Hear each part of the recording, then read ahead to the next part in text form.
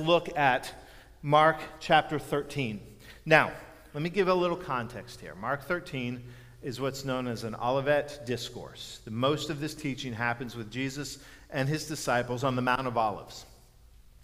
And it's after they've been in Jerusalem together. And it's what's known in the Gospels as the mini-apocalypse, because it has a lot of similarities to what we know in biblical literature as apocalyptic literature. Daniel has apocalyptic end times literature. Revelation is what most of us think about when we think about apocalyptic literature. Well, there's a little bit of that here going on in Mark chapter 13. So, I'm going to read the first 8 verses, and we're going to jump to verse 32 and finish with the last 5 verses. This is what we read. It says, as Jesus was leaving the temple, one of his disciples said to him, "Look, teacher, what massive stones, what magnificent buildings." "Do you see all these great buildings?" replied Jesus. "Not one stone here will be left on another. Every one will be thrown down." As Jesus was sitting on the Mount of Olives opposite the temple, Peter, James, John, and Andrew asked him privately, "Tell us, when will these things happen? And what will be the sign that they are about to be fulfilled?" Jesus said to them, "Watch out that no one deceives you. Many will come in my name, claiming I am he, and will deceive many. When you hear of wars and rumors of wars, do not be alarmed. Such things must happen, but the end is still to come. Nation will rise against nation, and kingdom against kingdom. There will be earthquakes in various places and famines. These are the beginnings of the birth pains." Now to verse 32. "But about that day or hour no one knows, not even the angels in heaven, nor the Son, only the Father. Be on guard, be alert. You do not know when that time will come. It's like a man going away, when he leaves his house and puts his servants in charge, each with their assigned task, and tells the one at the door to keep watch. Therefore keep watch, because you do not know when the owner of the house will come back, whether in the evening or at midnight or when the rooster crows or at dawn. If he comes suddenly, do not let him find you sleeping. What I say to you, I say to everyone, watch." Watch. Friends and sisters, this is the word of God for the people of God. Thanks be to God. Lord, we ask your blessing here on the reading of your word. We ask your blessing on these moments that we share. We ask your blessing on this time of worship, that we would be filled by your Spirit. You would speak your truth to us, and that we would then be challenged to live in faithfulness to your call. We pray these moments are yours, inspired by your Spirit, and may they be pleasing to you. In Christ's holy name, amen. So, the term you've probably heard, I assume that you've heard, need to know. You are on a need to know. In fact, often it's a need to know basis. And the phrase that often follows, you're on a need to know basis and you don't need to know. I think the best I can tell you, it's kind of a military term. It came out of a military context where the idea was in the chain of command, the flow of information got tighter and tighter as it moved down. That there were some things that at certain levels, commanders or soldiers wasn't pertinent to what they were called and tasked to do. So it was a need to know basis. But it flows out in any number of ways. I came across an article. They were talking about the men and women that engrave the plates that they use to make currency, that the government uses to print money. And when those plates are engraved, no single engraver gets to do the entire plate. They get portions of it, so that no engraver has all that information and is tempted to do anything illegal, unethical, immoral with that, or to sell it, or to create their own stack of money, so to speak, to forge money. So it's a need to know, and so they feel it's better, it's safer if people only know a portion. Parents, we do this with our children. When we're raising our kids, as they're growing up, there are things that we know they don't need to know, events or information that they're not ready to process at whatever age they may be. So we filter information for them. We do it to each other. There's things that you don't tell the people you care about most. You don't, for whatever reason. Whether that's good or bad, I don't know. I remember when Tony and I were dating, and I was learning about her family. I learned that her family operates very much on a need-to-know basis, which means they keep secrets from each other all over the place. And one of the great stories that they tell, Antonio tells this story better than I do, but when my sister-in-law, Terry, her sister was, 14? Maybe 14, maybe not even. I guess her mom, and I can't remember all the details, gave her the keys and asked her to back the car out of the garage. Why she did that to a 12 or 13-year-old or however she was, but she did. And so Terry got in the car, and she went to put it in reverse, and instead of putting it in reverse, she put it in drive. And she drove into the garage. Big hole in the garage. Well, they decided, Tony's mother, and probably her sister as well, decided this was a need-to-know basis for her father. My father-in-law, Wayne. So they covered it up. They covered it up so he couldn't see it. And then for how long? Months? Months, whenever he would go to work or leave, they would uncover it and they'd start fixing the wall. And he only found out years later when they sold the house. And he saw it. And it was a need-to-know basis. And they operated like, and I remember saying to Tony before we got married, I said, look, let's not do that. I don't want that. Don't do that to me. Tell me things. Tell me. I don't want to be kind of in the dark. I don't like that. And so I would sit here and I would say to you, so we don't keep these secrets from each other. Except, I don't know if she doesn't keep these secrets from me. Because how do you know when somebody's not telling you something? So the point is we do this. You know, you do this and I do this. There's always this kind of this need to know. Well, Jesus does this for his disciples. As a parent would for a child, there's some things he knows that we don't need to know that really isn't important or pertinent to what we're called and who we are called to be. And that's kind of what happens here in this verse. In fact, in Acts chapter 1, verse 7, Jesus says when the disciples, before he ascends to heaven, the disciples ask him, they say, when are these things, when is fruition? When are you going to bring things to fulfillment? And Jesus says to them, it's not for you to know that the Father has sent that by his authority. The restoration of the kingdom, that's not for you to know. And that's a little bit what happens here as well.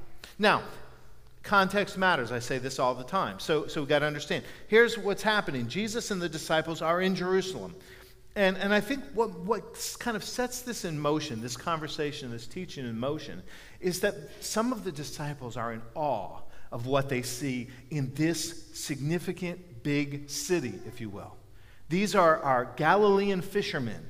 These are commoners, if you will, from rural Galilee, which is hours away by driving. So it's days away by foot travel from Jerusalem. So many scholars and biblical historians will tell you it's very likely that this trip with Jesus was the first time some of these disciples would have ever seen a city like Jerusalem. They would have undoubtedly heard of the temple. It was part of their faith formation, but it may have been the first time they saw it.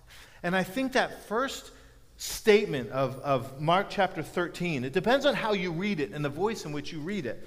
But when it says, as Jesus was leaving the temple, one of his disciples said to him, look, teacher, what massive stones, what magnificent buildings. And when I read that in a voice of awe and wonder. I read that the way a child might see a skyscraper for the first time. I remember when Ryan was 5 years old, he and my brother lived in Chicago. And we took a trip to Chicago to spend a week with him and my sister-in-law, Tina. And it was the first time Ryan had seen a city like that when he was 5 years old. And I can remember his eyes just lighting up, just the enormity of the buildings and the expanse of that remarkable city. And you know what? We don't outgrow that. It's not just for kids. I went to New York for the first time a couple years ago, and I felt that same awe and wonder as you're looking up at just these buildings, One World Center, where you can't see this. If it's cloudy and foggy, you're not seeing all the way to the top. I mean, it's amazing. And I think that's kind of what's going on. They're enamored with what they see. This center of their faith in this temple, which was magnificent. But Jesus isn't as impressed as they are. And he says something to them as they're marveling at this. He says, not one stone will remain on another. This will all be thrown down. And it's a prophetic word. It is a word of prophecy, and it literally will come to pass about 40 years after the life of Jesus, in 70 AD, when the Romans destroy Jerusalem, and they destroy the temple. But Jesus is pointing to a bigger picture, and he begins to teach these words and to speak these words of this kind of mini apocalypse. But it leads to this statement in verse 32 that becomes really central to it. Because as he's saying all these things, and you've got to understand that after he says this in Jerusalem, when they get to the Mount of Olives, that James and Peter and John and Andrew, they kind of have a private conversation with Jesus, and they ask him the question that we would all ask, I think. When's it going to happen? You're saying, when's it going to happen? And that's really not the question that Jesus wants to answer. And so he begins to talk about these signs of the end. He talks about these birth pains. He talks about the wars, and he talks about these things to be weary of. But then he says something that we jumped to at verse 32, and we skipped a whole bunch of that, the teaching that's in the middle, and I encourage you to go read it. But he says this, he says, about that day or hour, no one knows, not the angels in heaven, nor the Son, only the Father. He says, you're asking me when all this is going to happen, and you don't really need to know that. Same thing he says in Acts chapter 1. It's not something you need to know. It's not pertinent to who you are called to be. And so I read that, and I read the entire chapter, and I go, well, then what is it that Jesus does want us to know? What are the things that are important for us? And there are teachings in there. There are things that we need to take away from what Jesus says that are important for us, that are significant for us. And so what are the things, before we talk about the things you don't need to know, what are the things that we do need to know? And one of the things Jesus stresses, he does it in verse 5 and he does it in verse 22, which we didn't read, is this. You need to know that there will be voices that will come that will try to lead you away from me. He calls them false teachers. He says, those that will come in my name, those will even claim to be me. There are voices that want to constantly begin to pull you away from a Christ-centered faith. And so he's saying to us, we need to be discerning. You need to be discerning of what you let in, the voices that you give authority to. Anybody who stands before you as an authority, anybody who stands before you to teach or to proclaim the Word of God or to tell you what God's will is, you need to filter that carefully. And that goes for me too. Not only that I need to filter it, but you have that right to place that filter on what I speak and what I say. As Jesus says over and over, and he warns us in other places, there are these voices that want to pull you away. These voices that want to take authority, but they begin to lead you on a path not of faithfulness, but away from righteousness. And we need to be careful of that. I'll tell you one of the litmus tests for me. One of the things that will make the bells and whistles go off in my head faster than anything is when I hear any teacher say that they have gained an insight that nobody in 2,000 years of Christian history has had before them. That is a concern for me.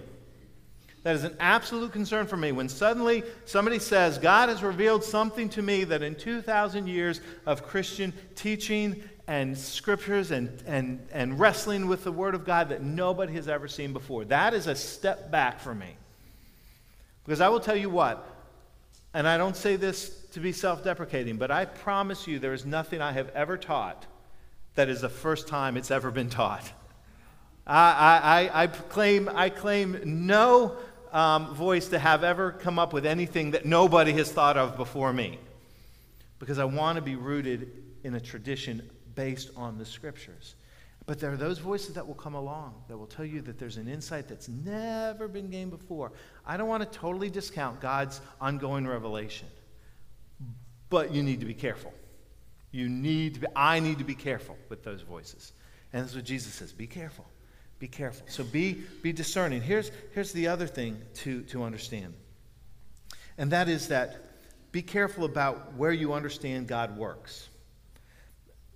The statement, the prophecy that the temple would be torn, that the bricks and the stones would be thrown down, that was devastating.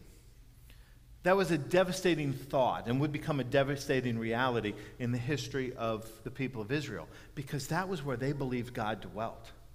That was God's house. And it was a significant place in their worship, and there was nothing wrong with that. But Jesus begins to teach in such a way that he wants us to understand that God, and let's contextualize it here. And I've said this before, you've heard this. God doesn't live here. God lives here.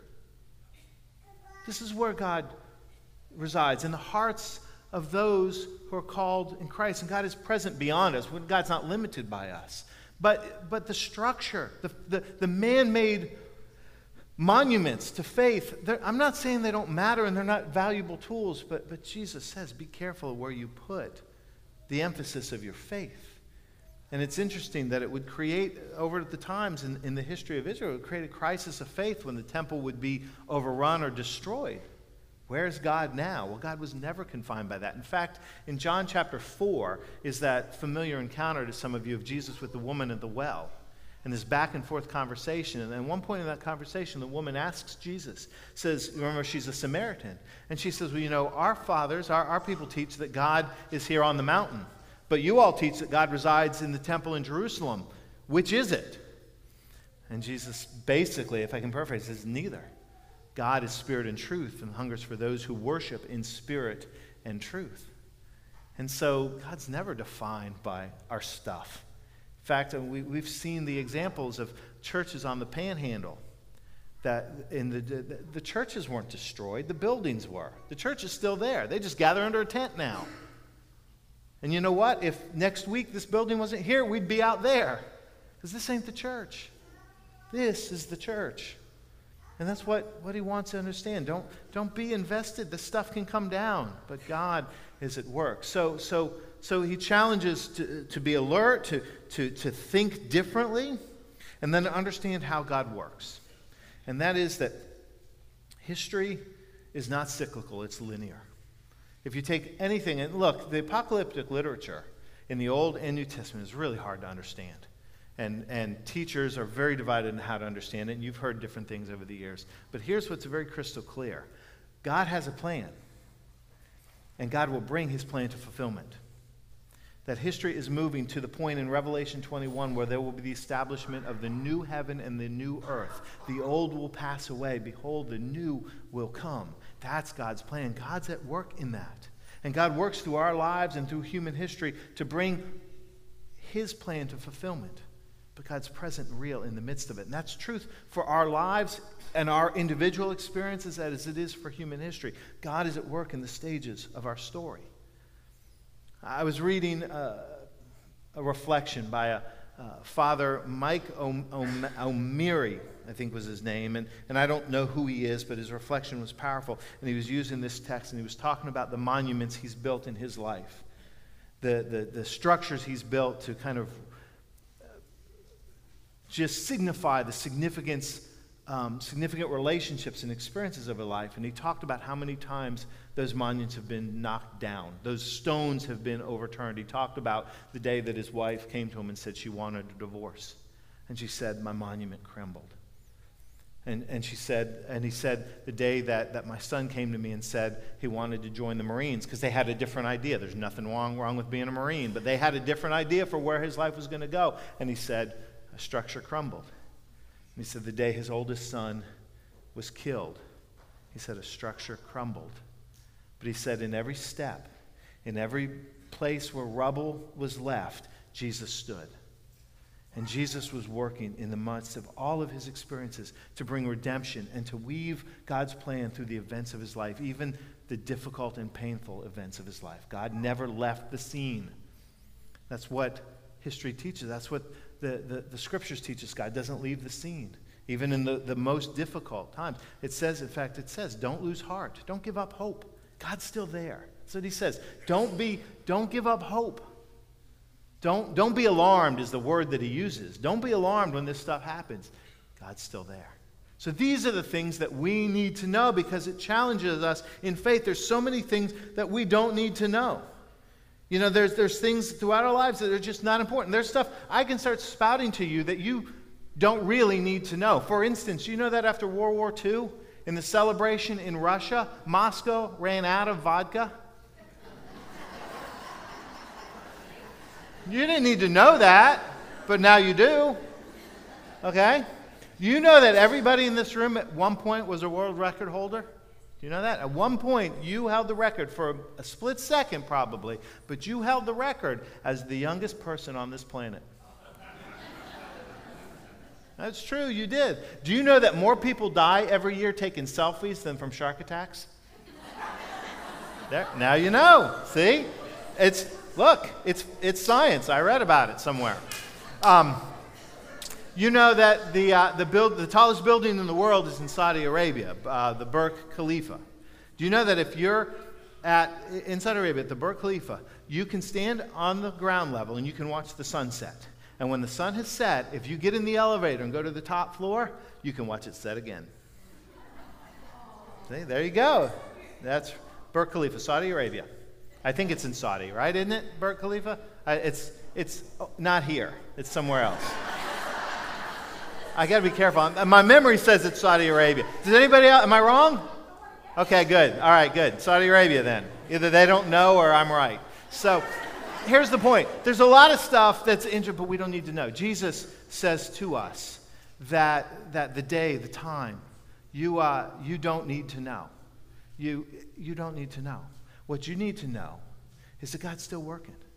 And God's still there. And then here's the thing. You need to be faithful to the things God's called us to do. That's that end story when he says that we don't know when the person's coming back.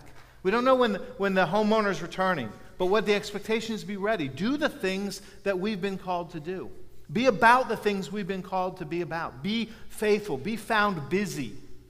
Be watchful, but be ready. Be doing those things. So be about the things we're called to do, the caring for others, the loving others, the living into the good news and the grace of Jesus Christ, the carrying the love of Jesus to the world. Be busy when he shows up. You ever pretend to be busy when somebody came? Remember in high school, teacher would come in, you'd act like you were busy?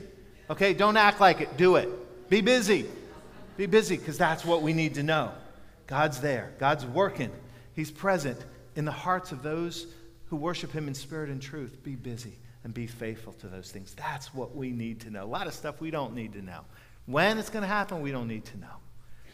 But that we're ready and busy and trusting in the one whose hand is at work through all of human history, that we do need to know. So be ready, be busy, and be about what Christ has called us to be. Amen? All right, let's pray. Gracious Lord, we thank you that you have our best interests in mind. And you teach us and you tell us and you share with us those things that we need to know, to be mindful, to be watchful, to be alert.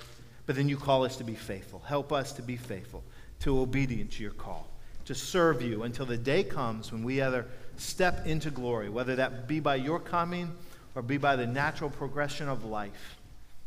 Make us faithful in all things. We pray it in Christ Jesus. Amen. Amen.